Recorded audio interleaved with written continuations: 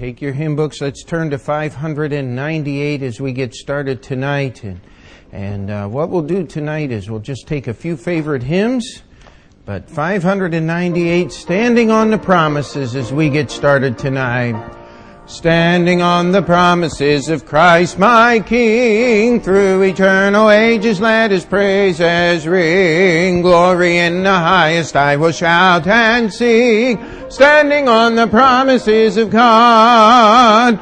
Standing, standing, standing on the promises of God my Savior. Standing, standing, I'm standing on the promises of God. The third is the last. Standing on the promises of Christ the Lord, bound to Him eternally by love's strong cord, overcoming daily with the Spirit's sword. Standing on the promises of God. Standing, standing, standing on the promises of God, my Savior. Standing, standing, I'm standing on the promises of God. Leah, 402. 402, Like a River Glorious. 402. We'll sing the first and the last. Like a river glorious is God's perfect peace, over all victorious in its bright increase. Perfect jet it floweth, fuller every day. Perfect jet it groweth, deeper all the way. Shade upon Jehovah, hearts are fully blessed, finding as He promised, perfect peace and rest. Every joy or triumph falleth from above, traced upon our triumph by the Son of Love. We may trust Him fully, all for us to do. They who trust Him wholly find Him wholly true. Stayed upon Jehovah, hearts are fully blessed, finding as He promised, perfect peace and rest. All right, Rowena. 673. I believe that's when we all get to heaven. 673. Let's sing the first and the third. Sing the wondrous love of Jesus. Sing His mercy and His grace. In the mansions bright and blessed, He'll prepare for us a place. When we all get to heaven, what a day of rejoicing that will be. When we all see Jesus, we'll sing and shout the victory. Let us then be true and faithful, trusting, serving every day. Just one glimpse of Him in glory will the toils of life repay. When we all get to heaven, what a day of rejoicing that will be.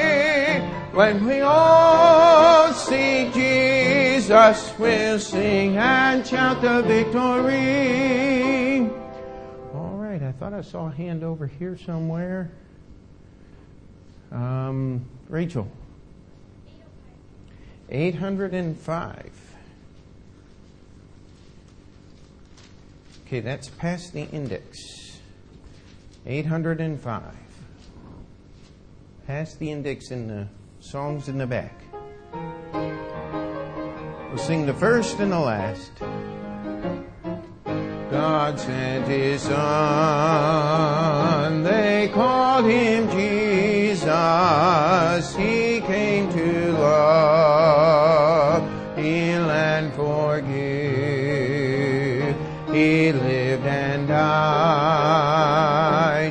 buy my pardon. An empty grave is there to prove my Savior lives. Because He lives, I can face tomorrow. Because He lives, all fear is gone. Because I know He holds a future, and life is worth a living just because He lives. And then one day I'll cross the river, I'll fight life's final war with me. And then as death gives way to victory, I'll see the light of glory, and I'll know He lives. Because He lives, I can face tomorrow. Because He lives, all fear is gone. Because I know He holds a future, and life is worth a living just because He lives. All right, trying to find somebody that's not a Montoro here. Brother George. Okay, page number 9, I believe. Page number 9.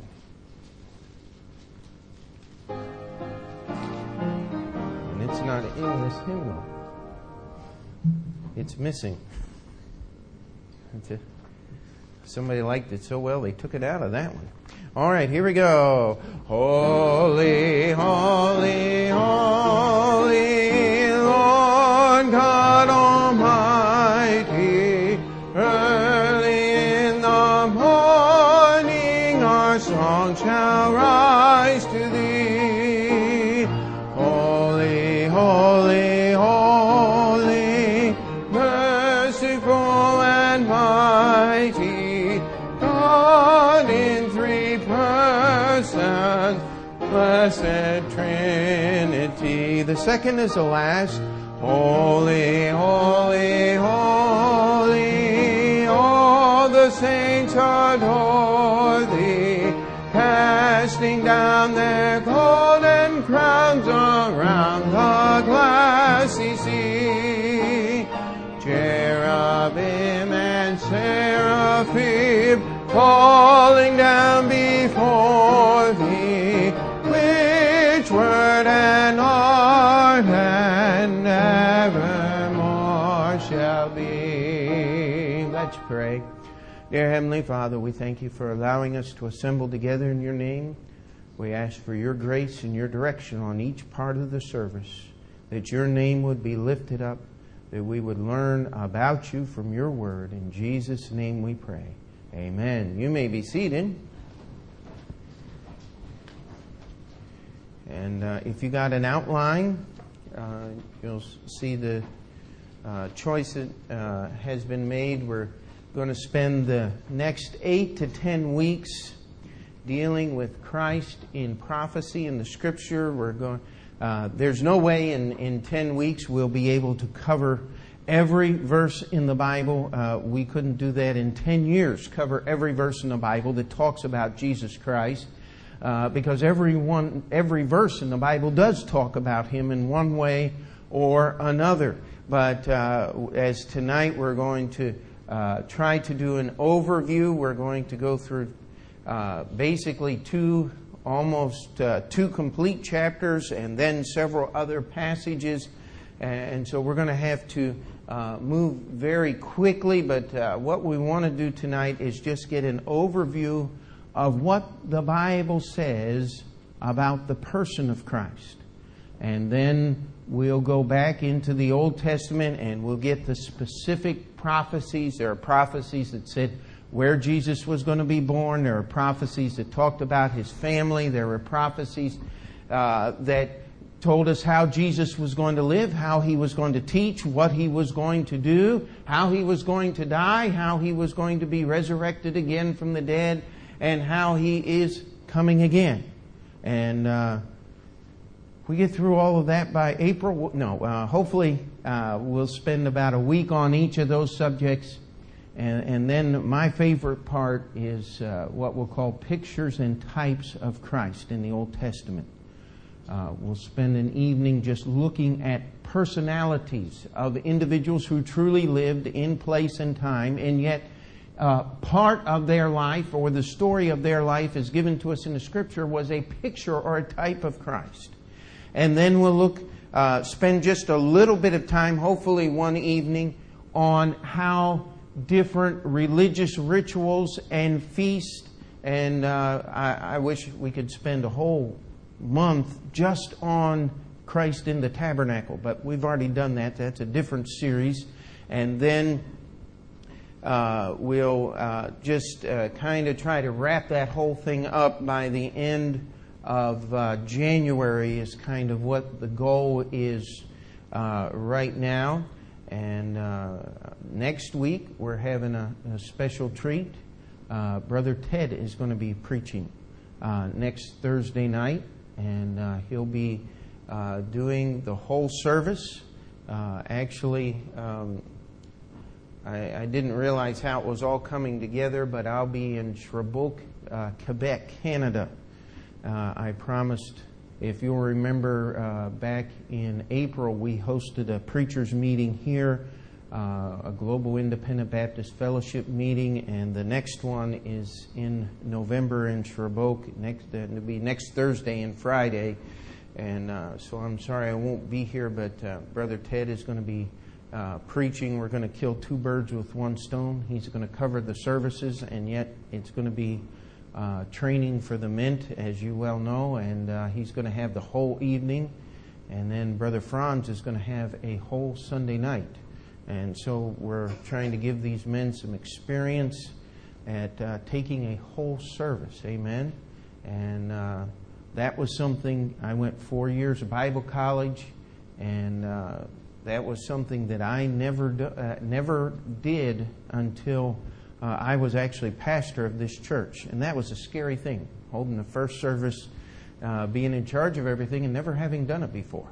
And so we're trying to give them opportunity to do that. Please do not forget, Tuesday, we'll remind you again Sunday, is Election Day. If you're a citizen of this country and you have the right to vote, you ought to be there. You ought to make time to go and make your voice heard. And somebody said, well, it doesn't matter. It's all right. No, it does matter. And as a citizen, you need to exercise that voice and be there and vote. And I'll tell you, there's a lot riding on this election. I don't think the difference between the candidates could be any greater if somebody sat down and tried to script it. And you need to spend some time praying about that and investigating. And if you have not taken time to do that, see me afterwards, and we'll go through a few things. And again, you're not going to find a candidate running for any office that I know of that's going to be in total agreement with this book called the Bible. And so what you do is you vote for the best rat. Amen? And that's about all you can do anymore. And we praise the Lord for keeping this country. But make sure you do that Tuesday, Saturday, regular visitation. Let's be in our place. And, of course, Sunday. And if you haven't turned in your green faith promise card from the missions conference, would you please do that as soon as you can so we can make a tally. And I am sorry, with everything happening, we did not get the worker schedule yet. I'll be hoping to claim a few victims just after the service for Sunday, and then hopefully by Sunday we'll have that all done. All right, let's grab our hymnals and let's turn to page number 18, and then we'll get into our Bible study tonight.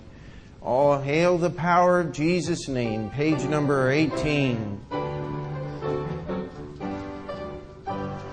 All hail the power of Jesus' name, let angels prostrate fall. Bring forth the royal diadem and crown Him Lord of all.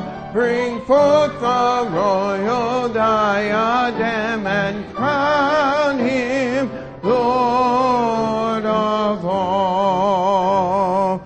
Ye chosen seed of Israel's race, ye ransomed from the fall. Hail Him who saved you by His grace, and crown Him Lord of all. Hail Him who saved you by His grace, and crown Him Lord of all. We'll sing that third as the last.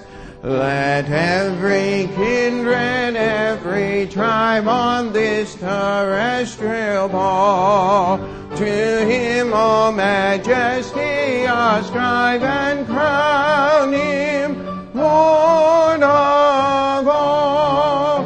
To Him all majesty ascribe, and crown Him Lord of all. Amen. You may be seated. Take your Bibles, if you would, and turn to the Gospel of John, the fourth. I tried to say first and fourth at the same time. The fourth book in the New Testament, John chapter 1. And what I would like for us to do is, as we look at these prophecies, is one of the most important parts about studying the Bible is keeping things in the overall biblical context of the Bible. It's one thing to look at a verse and say, these words are formed and this word means such and such. Define all of the words that are in the passage. Take the meaning of what those words are as they're assembled in your Scripture. But you must keep everything that you see and everything you read in the complete context of the entire Bible. The Bible never, ever contradicts itself. It is people's ideas about the Bible that is contradictory. The Bible itself, if you let it teach you, it has only one message. And that message is Christ crucified, risen, and coming again. That is the only message the Bible teaches. It teaches, and we're going to just look at what the Bible says about the person of Christ. And I think one of the biggest problems, and the only way I know how to describe it, I hope you don't mind me repeating myself, but if everything everyone said was in the Bible was actually there would be no library in the world big enough to contain the book. People attribute all kinds of things to the Bible. And yet when you ask them to find it, well, I know it's in there somewhere. And what we want to do is we want to just stick with what the Bible says. Amen. In John chapter 1, verse 1, it says, in the beginning. John chapter 1, verse 1 says, in the beginning. Now, Genesis chapter 1, verse 1 says what? In the beginning. Genesis 1:1 says, in the beginning God created the heaven and the earth. John chapter 1 verse 1 says, in the beginning was the Word. Now, be patient with my poor grammar, but it describes the situation. If you was, you ain't is. You got that? Was is past tense. Is present tense. In the beginning was the Word. You know, there's a lot of people that try to teach that somehow Jesus was some created being, that Jesus was, I think the Jehovah's Witnesses say he's one of the archangels or something like that. And many people say all kinds of things about Jesus. Sung Young Moon says that Jesus showed up 3 different times begging him to come and fix the problems that Jesus failed at when he was here on earth. If you have low blood pressure, that ought to keep it up. Amen? I mean,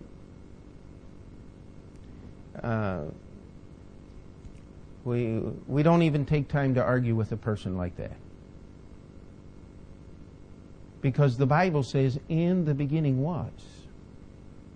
Jesus existed before the beginning. He was already there. The way I like to put it, He was, is, He is, and always will be is. I mean, Jesus is present tense, but He is past, present, and future. In the beginning was the Word.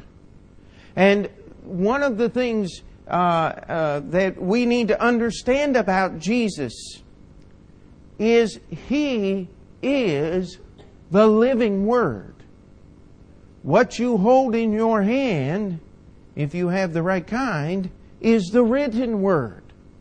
If you don't have the right kind, you have some of it. I mean, there's a lot of people, it's interesting. People like to argue what? About the words. Why do they like to argue about the words? Because they like to argue about the Word. You see, if Jesus is God, and He is,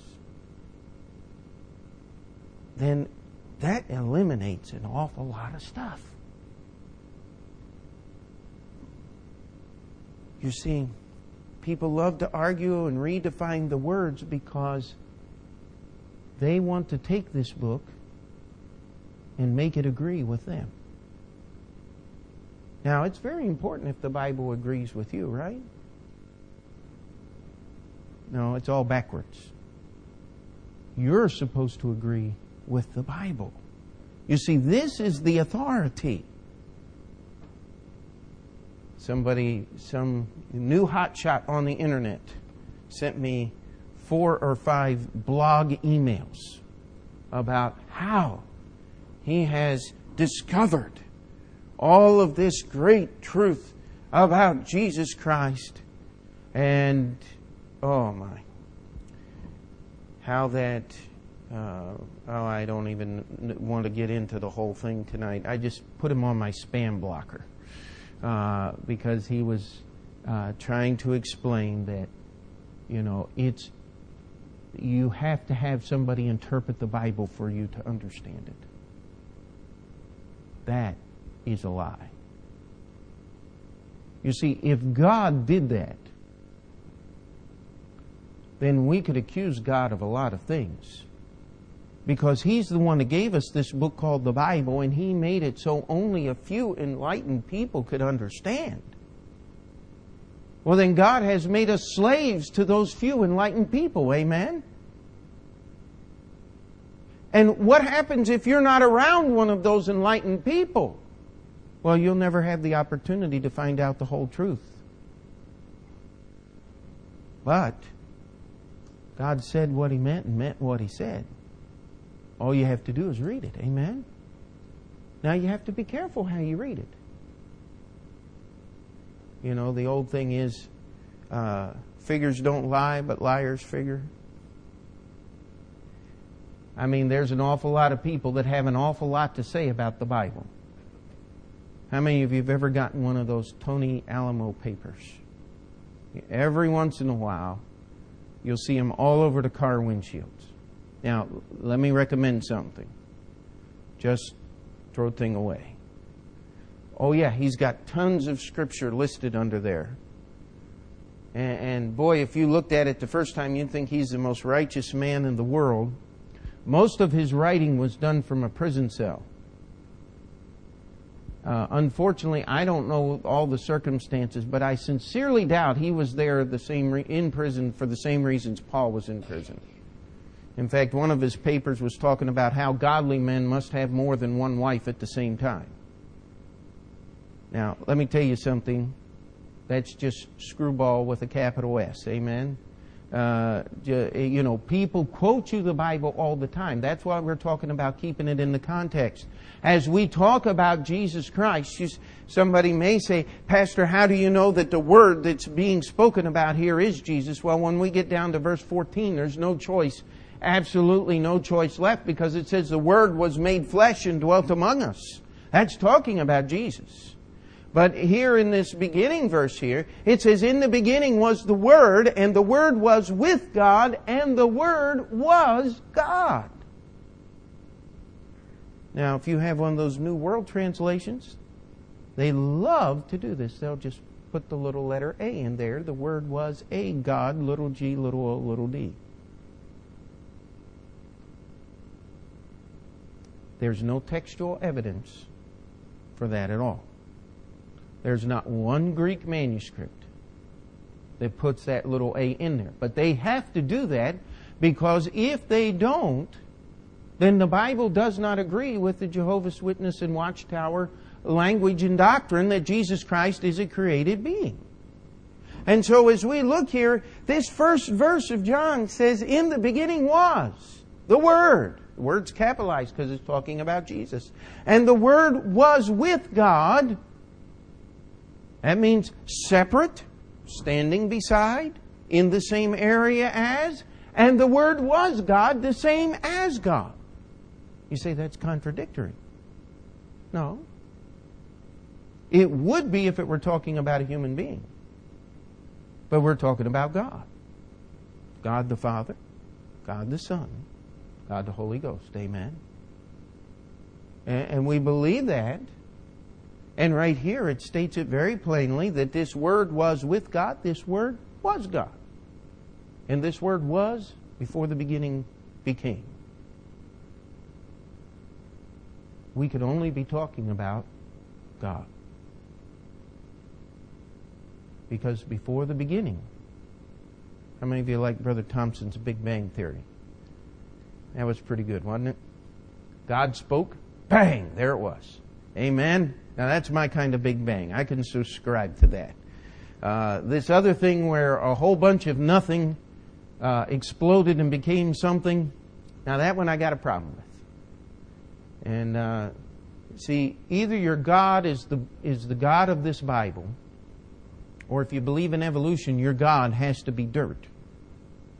It has to be matter. Because something had to exist in order for the Big Bang to produce something. So if your God is just a bunch of matter that's out there, then your God literally is dirt. And you can worship that if you want, and people do. They worship the earth, they worship the sun, they worship the trees. I want to worship the Creator, as is outlined right here. You say, it doesn't say it. We haven't got there yet. The same was in the beginning with God, verse 3. All things were made by Him, and without Him was not anything made that was made. Right there we have the Creator. Amen. Everything that was made. There's a verse in the book of Revelation. It says, Jesus Christ, the beginning of the creation of God. And if you ever have somebody point you out that and they say, see there, He was the first thing God created. No, you got the grammar wrong. It's Jesus Christ, the beginning of creation. That's where creation came from. Amen? He wasn't the first thing to create it. He was the Creator. And that's just what the verse is saying. You've got to keep it in its context. Now, I love verse 4. In Him was life, and the life was the light of men.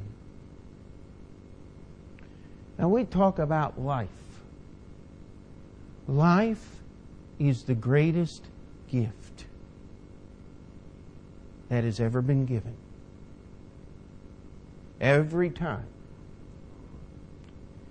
a mother goes through all of the gestation, carrying that little one inside her, and all the aches and pains and problems and morning sickness and joy and expectation that goes along with that. And then comes labor. That's the fun part, right? And then delivery. But then comes birth, amen? And everything else is forgotten about. As you look down into that little face. Our last one was purple from the nose up when she was born. She had the cord wrapped around her neck. And some of you remember we brought her down in the middle of the wedding, and she looked kind of strange and at the reception there. But she cleared up after a couple of days, and boy, she's going great guns now. And I'll tell you, life is a wonderful thing, is it not? Can I just chase a rabbit here for a minute? We are engaged in a war against terrorism as a country right now. Have you ever heard any of the commentators on Islam speak? They talk about it being a religion of peace. But they also say that Islam is backwards from Christianity. Because Islam is not about life. It's about death. And I've heard the imams say that on the news media. That's why they're willing to die as suicide bombers. Because that's one of the ways you glorify their God. That's why I know their God's not my God. Because my God is not looking for me to die. He's looking for me to live. Now, yes, many Christians have given their lives. But that's not because they went out seeking to get rid of their life. It was because those who hated the God of this Bible were seeking to put out their lives. We just finished the series on church history, so we're not going to go into all of that. But it says, in Him was life, and that life was the light. I wish I could spend a whole evening just on this verse. You look at the light of our society. We live in a society that is crazy. I mean, you want to get people foaming at the mouth, screaming, jumping up and down. You just talk about taking away a woman's right to choose. I mean, the same day Judge Ito was nominated, they had the people carrying the signs. You can't take away. We have the right. Hey, what is that? Is that life or is that death? I don't care what you call abortion, but every time one happens, a baby dies. They said abortion would stop child abuse because it would stop unwanted children from coming into this world. Not true. Child abuse has increased exponentially since 1973. We are talking over 400% increase in child abuse. And every state in this land has a child welfare agency that is checking on homes and going into homes and trying to keep children from being abused, and yet they're not getting the job done, are they? You think they're protecting all the children in New York City? You got to be kidding me. I had one of the men from the school board here tell me his job was to keep track of all the indigent students who have dropped out of high school. And being the kind and shy, thumb-sucking man that I am, I said, you bet you could do that, don't you? I said, you wish you could keep track of all those kids. He looked at me kind of, oh no, we do. You know, I go find them and I make them sign a paper saying that they understand they have the right to re-enter New York City public schools and get a diploma until they turn 21. Once they sign that paper, I've kept track of them. We keep a folder on all of them.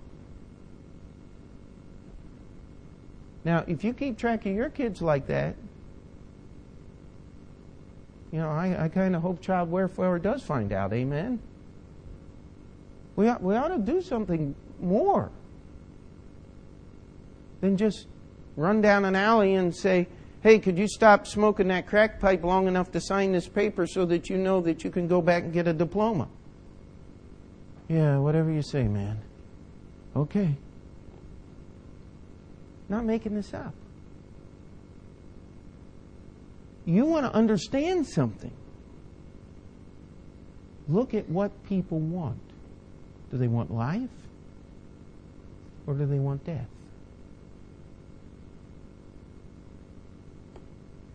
They want to save the animals, murder the babies. Something's wrong with that. Something's real wrong.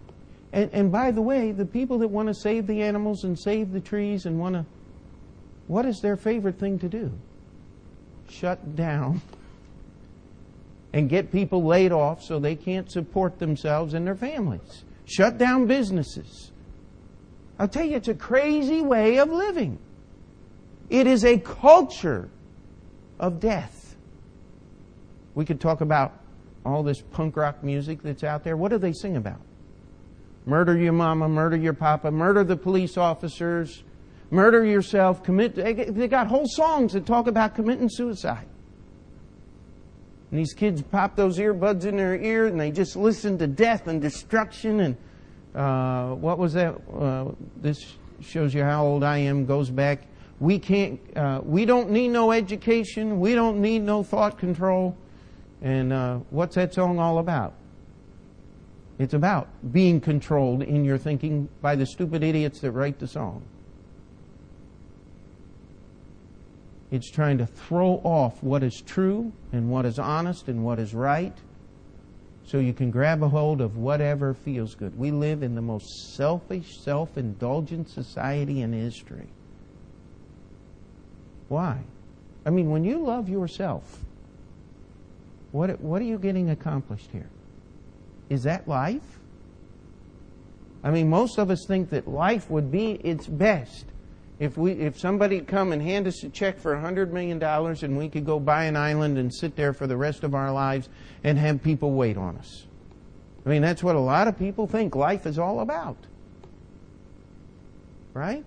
Is that life? No, life is living in this world. It is reaching out and touching others. You see, life always brings light. It brings joy. It helps you see and understand what's going on around you. When somebody's talking about death all the time, when their whole goal, the highest attainment that they can attain is by killing themselves, murdering other people. That's not light, that's darkness, my friend, is it not? And so we see that this person named Jesus, the Word, it says He is the source of life. And that life is what brings light to men. The hope of tomorrow is in our children. Amen? And every time a child is born, it's a miracle of life. In verse 5, it says, "And the light shineth in darkness, and the darkness comprehended it not." Isn't that a wonderful truth? You'll never go in a room, a dark room, and turn on the light and have the darkness put the light out. The light always dispels the darkness. And some of you will remember what your life was like before you were saved. It was confusion, was it not? It was trying to figure out what in the world is going on. It's trying to make sense of everything that is happening. And then you get life from Jesus Christ. You see, in spite of all the horrible things going on, I'm still an optimist. You know why? Because I believe in Jesus. Amen? He's going to straighten this place out. And guess what? He doesn't need any church. I keep hearing this thing about the Crusades on the History Channel or something. The ancient conflict, would you die for your... How many heard that stupid commercial? It's on all the radios and everything. And let me tell you something. God never told the church to set up His kingdom. What kind of God would it be that needed some puny little human being or group of human beings to help Him out? I'll tell you the kind of God He is. He's not the God of this book called the Bible. Unless you spell it little g, little o, little d. Then that's the God it's talking about. But the Creator God of the universe, if He could speak and everything that now is out of nothing became, He doesn't want help from us. He wants us to recognize who He is. That He is life. That He will give us the light that we need to see. Verse 14. We're not going to get through this whole thing tonight, but verse 14. It says, "And the Word was made flesh and dwelt among us, and we beheld His glory, the glory as of the only begotten of the Father, full of grace and truth." It says this Word was made flesh. He took upon Him. Now remember, before the beginning He was. But He became flesh. He did not begin at Bethlehem's manger. God has no birthday because He has no beginning and He has no end. If He had a birthday, He would not be God, because whatever gave birth would be greater than He is. He has no creator, He has no beginning, He has no end. The Word was made flesh, and if we get to point 2, we'll find out why that Word was made flesh. It was God revealing Himself to you and I. It was God coming down and saying, listen, I'm going to show you who I am up close and personal. I'm going to walk in your shoes. We have a saying, don't judge a man till you walked a mile in his shoes, or something like that. God said, I'm going to judge you because I am God. I have the right. I created you. But I'm going to come down and I'm going to walk in the body of a man on this earth. And I'm going to live and show you. Don't get caught up in this, what would Jesus do? WWJD. Anybody seen those bracelets and things all over the place? Let me tell you, you can't do what Jesus did. It's not possible. If you want to put it scripturally, you have, what would Jesus have me do? That's the only correct way to say it.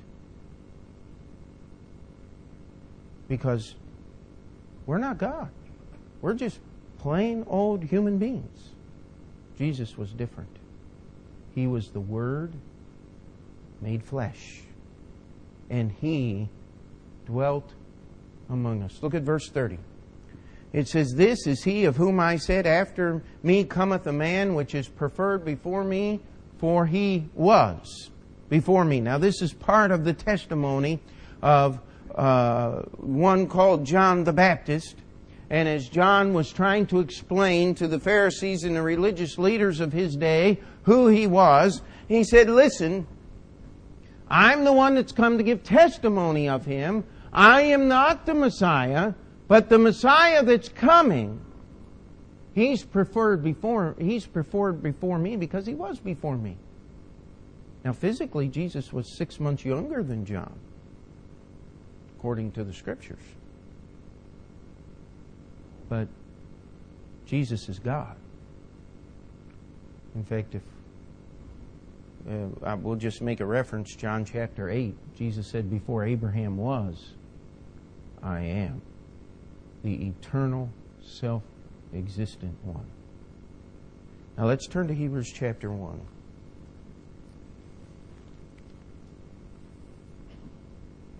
We're going to start in verse 1. God, who at sundry times and in diverse manners spake in time past unto the fathers by the prophets, hath in these last days spoken unto us by His Son, whom He hath appointed heir of all things, by whom also He made the worlds. Right there again, we have everything being reiterated as in John chapter 1.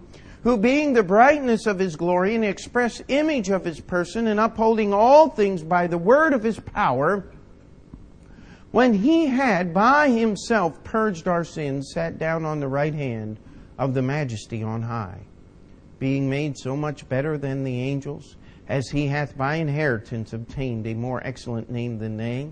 For unto which of the angels said He at any time, Thou art my Son, this day have I begotten thee? And again, I will be to him a father, and he shall be to me a son. And again, when He bringeth in the first begotten into the world, He saith, And let all the angels of God worship Him. And of the angels, He saith, Who maketh His angels spirits, and His ministers a flame of fire. But unto the Son He saith, Thy throne, O God, is forever and ever. A scepter of righteousness is the scepter of Thy kingdom. Thou hast loved righteousness and hated iniquity. Therefore God, even Thy God, hath anointed Thee with the oil of gladness above Thy fellows. And Thou, Lord, in the beginning hast laid the foundation of the earth, and the heavens are the works of Thine hands. They shall perish, but Thou remainest. And they all shall wax old as doth a garment. And as a vesture shalt Thou fold them up, and they shall be changed. But Thou art the same, and Thy years shall not fail. Now what you have right here is you have God the Father giving praise and demanding worship for God the Son. That's why the wording of this passage is so difficult for you and I to comprehend, is because we think of God as three parts. We have a tendency to think of God as God the Father, number one, God the Son, number two, and God the Holy Spirit, number three. Doesn't work that way. God the Father is God, God the Son is God, God the Holy Ghost is God. You can't separate them. You can't compartmentalize God. And by the way, God is not a modal God. He is not one God that operates in three modes as God the Father, God the Son, because they have conversations with each other. Right here we have God the Father speaking of the Son and demanding that all the angels worship Him. And He says, Thy throne, O God, is exalted forever. I can't explain that. But the greatest revelation that God has given you and I, that God at many times and in many different ways spake unto the fathers through the prophets. That's why we have an Old Testament. Amen? God spoke unto them and they wrote the words down. Somebody says, well, they just heard a voice speaking and they wrote those words? I don't know. I wasn't there. The Bible says, holy men of old spake as they were moved by the Holy Ghost. Now, I'm just going to leave it right there. However, the Holy Ghost decided to move them, that's God's business. My business is to read it and obey it. Amen? And right here, it tells us that God gave revelation. He explained Himself to us by sending His Son here to live on this earth. And it explains that Jesus is God. Thy throne, O God. We come down here in verse 10. It says, Thou and Thou, Lord. That's another title for God. This is the Father talking to the Son. In the beginning hast laid the foundation of the earth, and the heavens are the work of Thine hands. They're going to perish. But it says, you're not. In order to go through the Bible and get all of the prophecies and really understand what they're talking about, we need to understand who Jesus is. Now, I know I'm preaching to the choir tonight. Amen? I don't think we have anybody here that is really questioning the deity of Jesus Christ. But we have to, I just want us to lay the groundwork here. The living Word, the written Word. You can't separate the two. You can't divide them up. You cannot divide up God.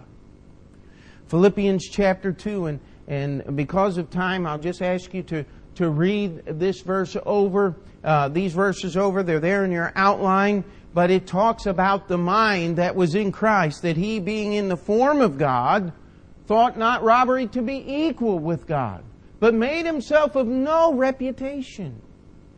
Now, people have argued about that sentence for hundreds of years, saying, well, Jesus emptied Himself of His godly attributes so He could be here on earth. Wrong. If He emptied Himself of those things, if He could divest Himself of His attributes, He would no longer be God. What He did was He covered them up so that everyone who would see Him would not be consumed by His glory. There are a few occasions where He pulled the veil back just a little tiny bit. Remember the story of the Mount of Transfiguration, where the disciples saw Him speaking with Moses and Elijah? Old Peter, boy, he just couldn't handle it. I got to say something to these guys. This is my only opportunity to speak to Elijah and to Moses. And I'm going to say something. And he said the wrong thing. He wanted to build 3 tabernacles. Remember that? And God said, 1. This is my beloved Son. Hear ye Him. Amen. John chapter 8, we've referred to this, and you ought to read that whole chapter. In the beginning, the blind man comes, and Jesus opens his eyes. At the end of the chapter, you have them arguing with Jesus, and Jesus is trying to explain to these Pharisees that He is the light of the world. And they said, who do you think you are? Are you greater than our father Abraham? He said, Abraham, my father. It says, let's turn there quick. We got to get this verse. I'm not going to word it. I'm not going to quote it perfectly, and I don't want to mess it up. John chapter 8, verse 54. Jesus answered, if I honor myself, my honor is nothing. It is my Father that honoreth me, of whom ye say that He is your God. How could you get any more plain than that right there? Jesus said, my Father honoreth me, and if you want to know who my Father is, you call Him God. And then He says, yet ye have not known Him. You don't know who God is. These were the religious leaders of the Jewish people. He said, and if I should say I know Him not, I shall be a liar like unto you. But I know Him and keep His saying. Your father Abraham rejoiced to see my day, and he saw it and was glad. Then said the Jews unto him, Thou art not yet 50 years old, and hast thou seen Abraham? Jesus saith unto them, Verily, verily, I say unto you, before Abraham was, I am. In the Hebrew, he said, before Abraham was, Jehovah, the name of God. I am that I am. You talk about being incensed. Verse 59, then they took up stones to cast at him. They knew what Jesus was saying. They knew exactly who he was claiming to be. And they said, we don't believe it. We will not accept you, who you say you are. And Jesus goes through this battle over and over again. He said, look at what I do. Only God could open the eyes of the blind. Only God could do the things that I do. And yet you won't believe me. See, when we hold on to our ideals and our traditions, they blind us to the light that is in the Scriptures. Jesus came to set us free from all of those things so that we could believe and understand. Let's turn to Revelation chapter 1. We'll finish this tonight. Revelation chapter 1.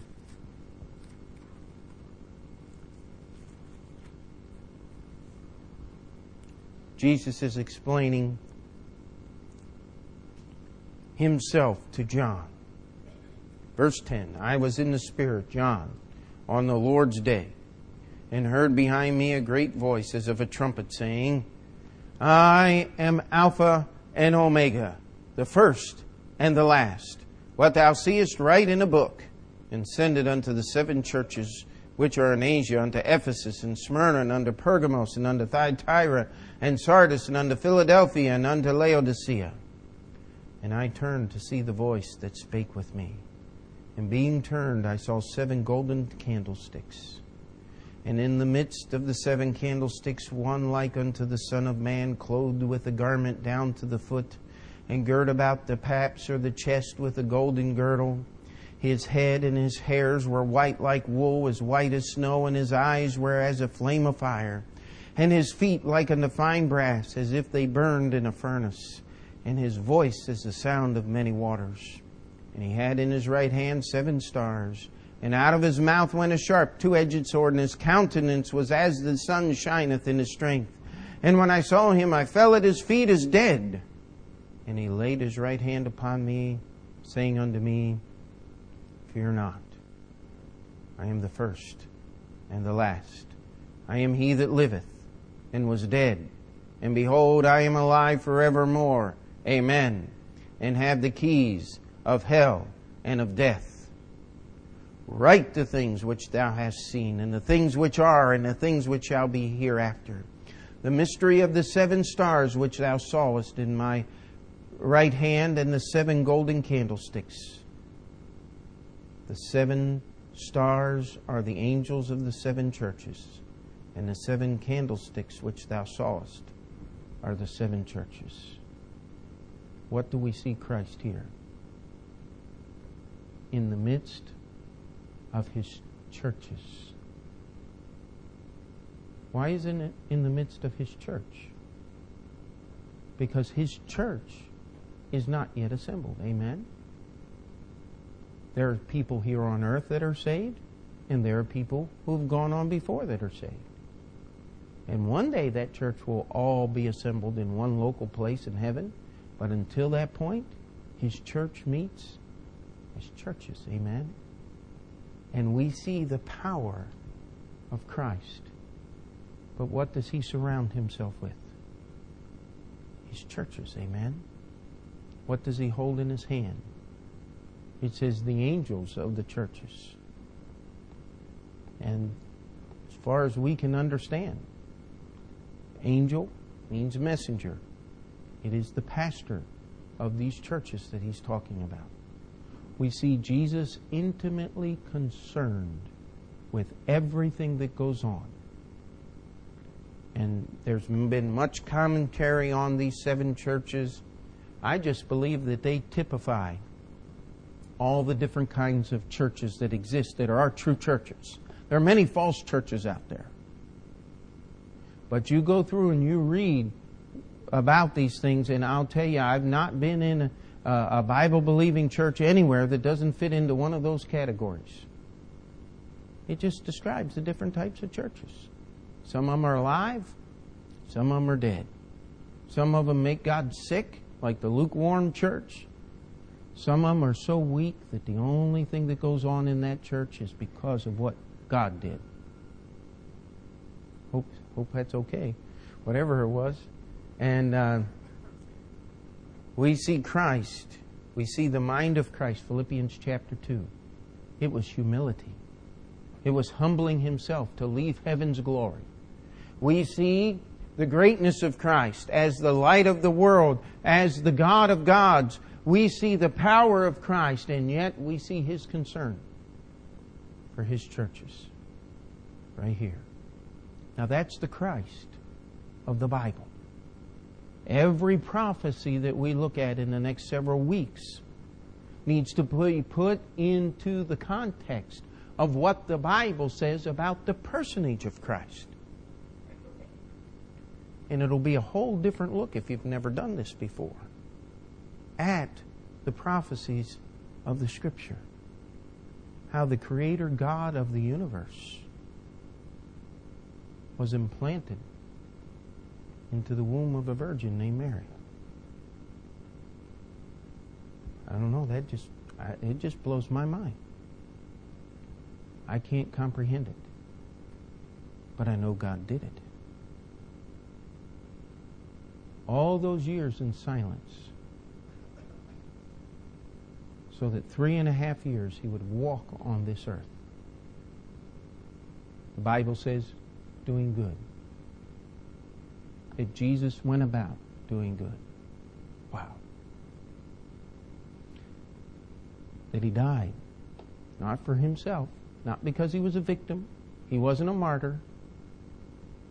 Jesus willingly laid down His life to pay the price for our sins. And He rose again, and He gives everlasting life to all who will believe. And He's coming again. Amen. Let's pray. Dear Heavenly Father, we thank You for the time tonight. And Lord, I pray that our lesson tonight would not have been tedious or too repetitive. But Lord, that we would just look once again at the greatness of Your Son Jesus. Who He is. How He came to pay the price for our sins. Lord, we ask You to do Your work in our heart and life. That we may serve our Lord and Savior, Jesus Christ, every day of our life till He come again for us. We ask You to do Your work in our hearts.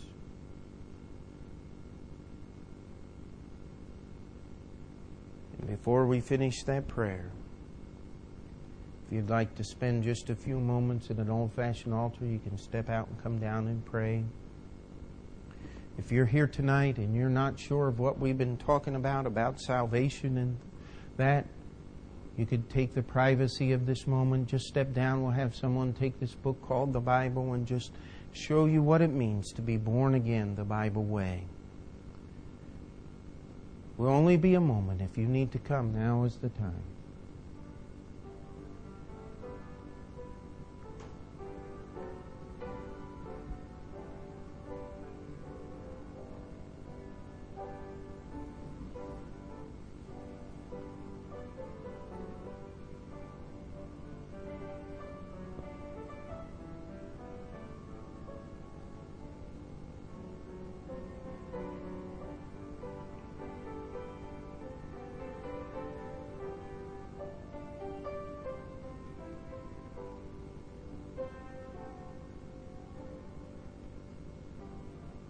And all God's people said,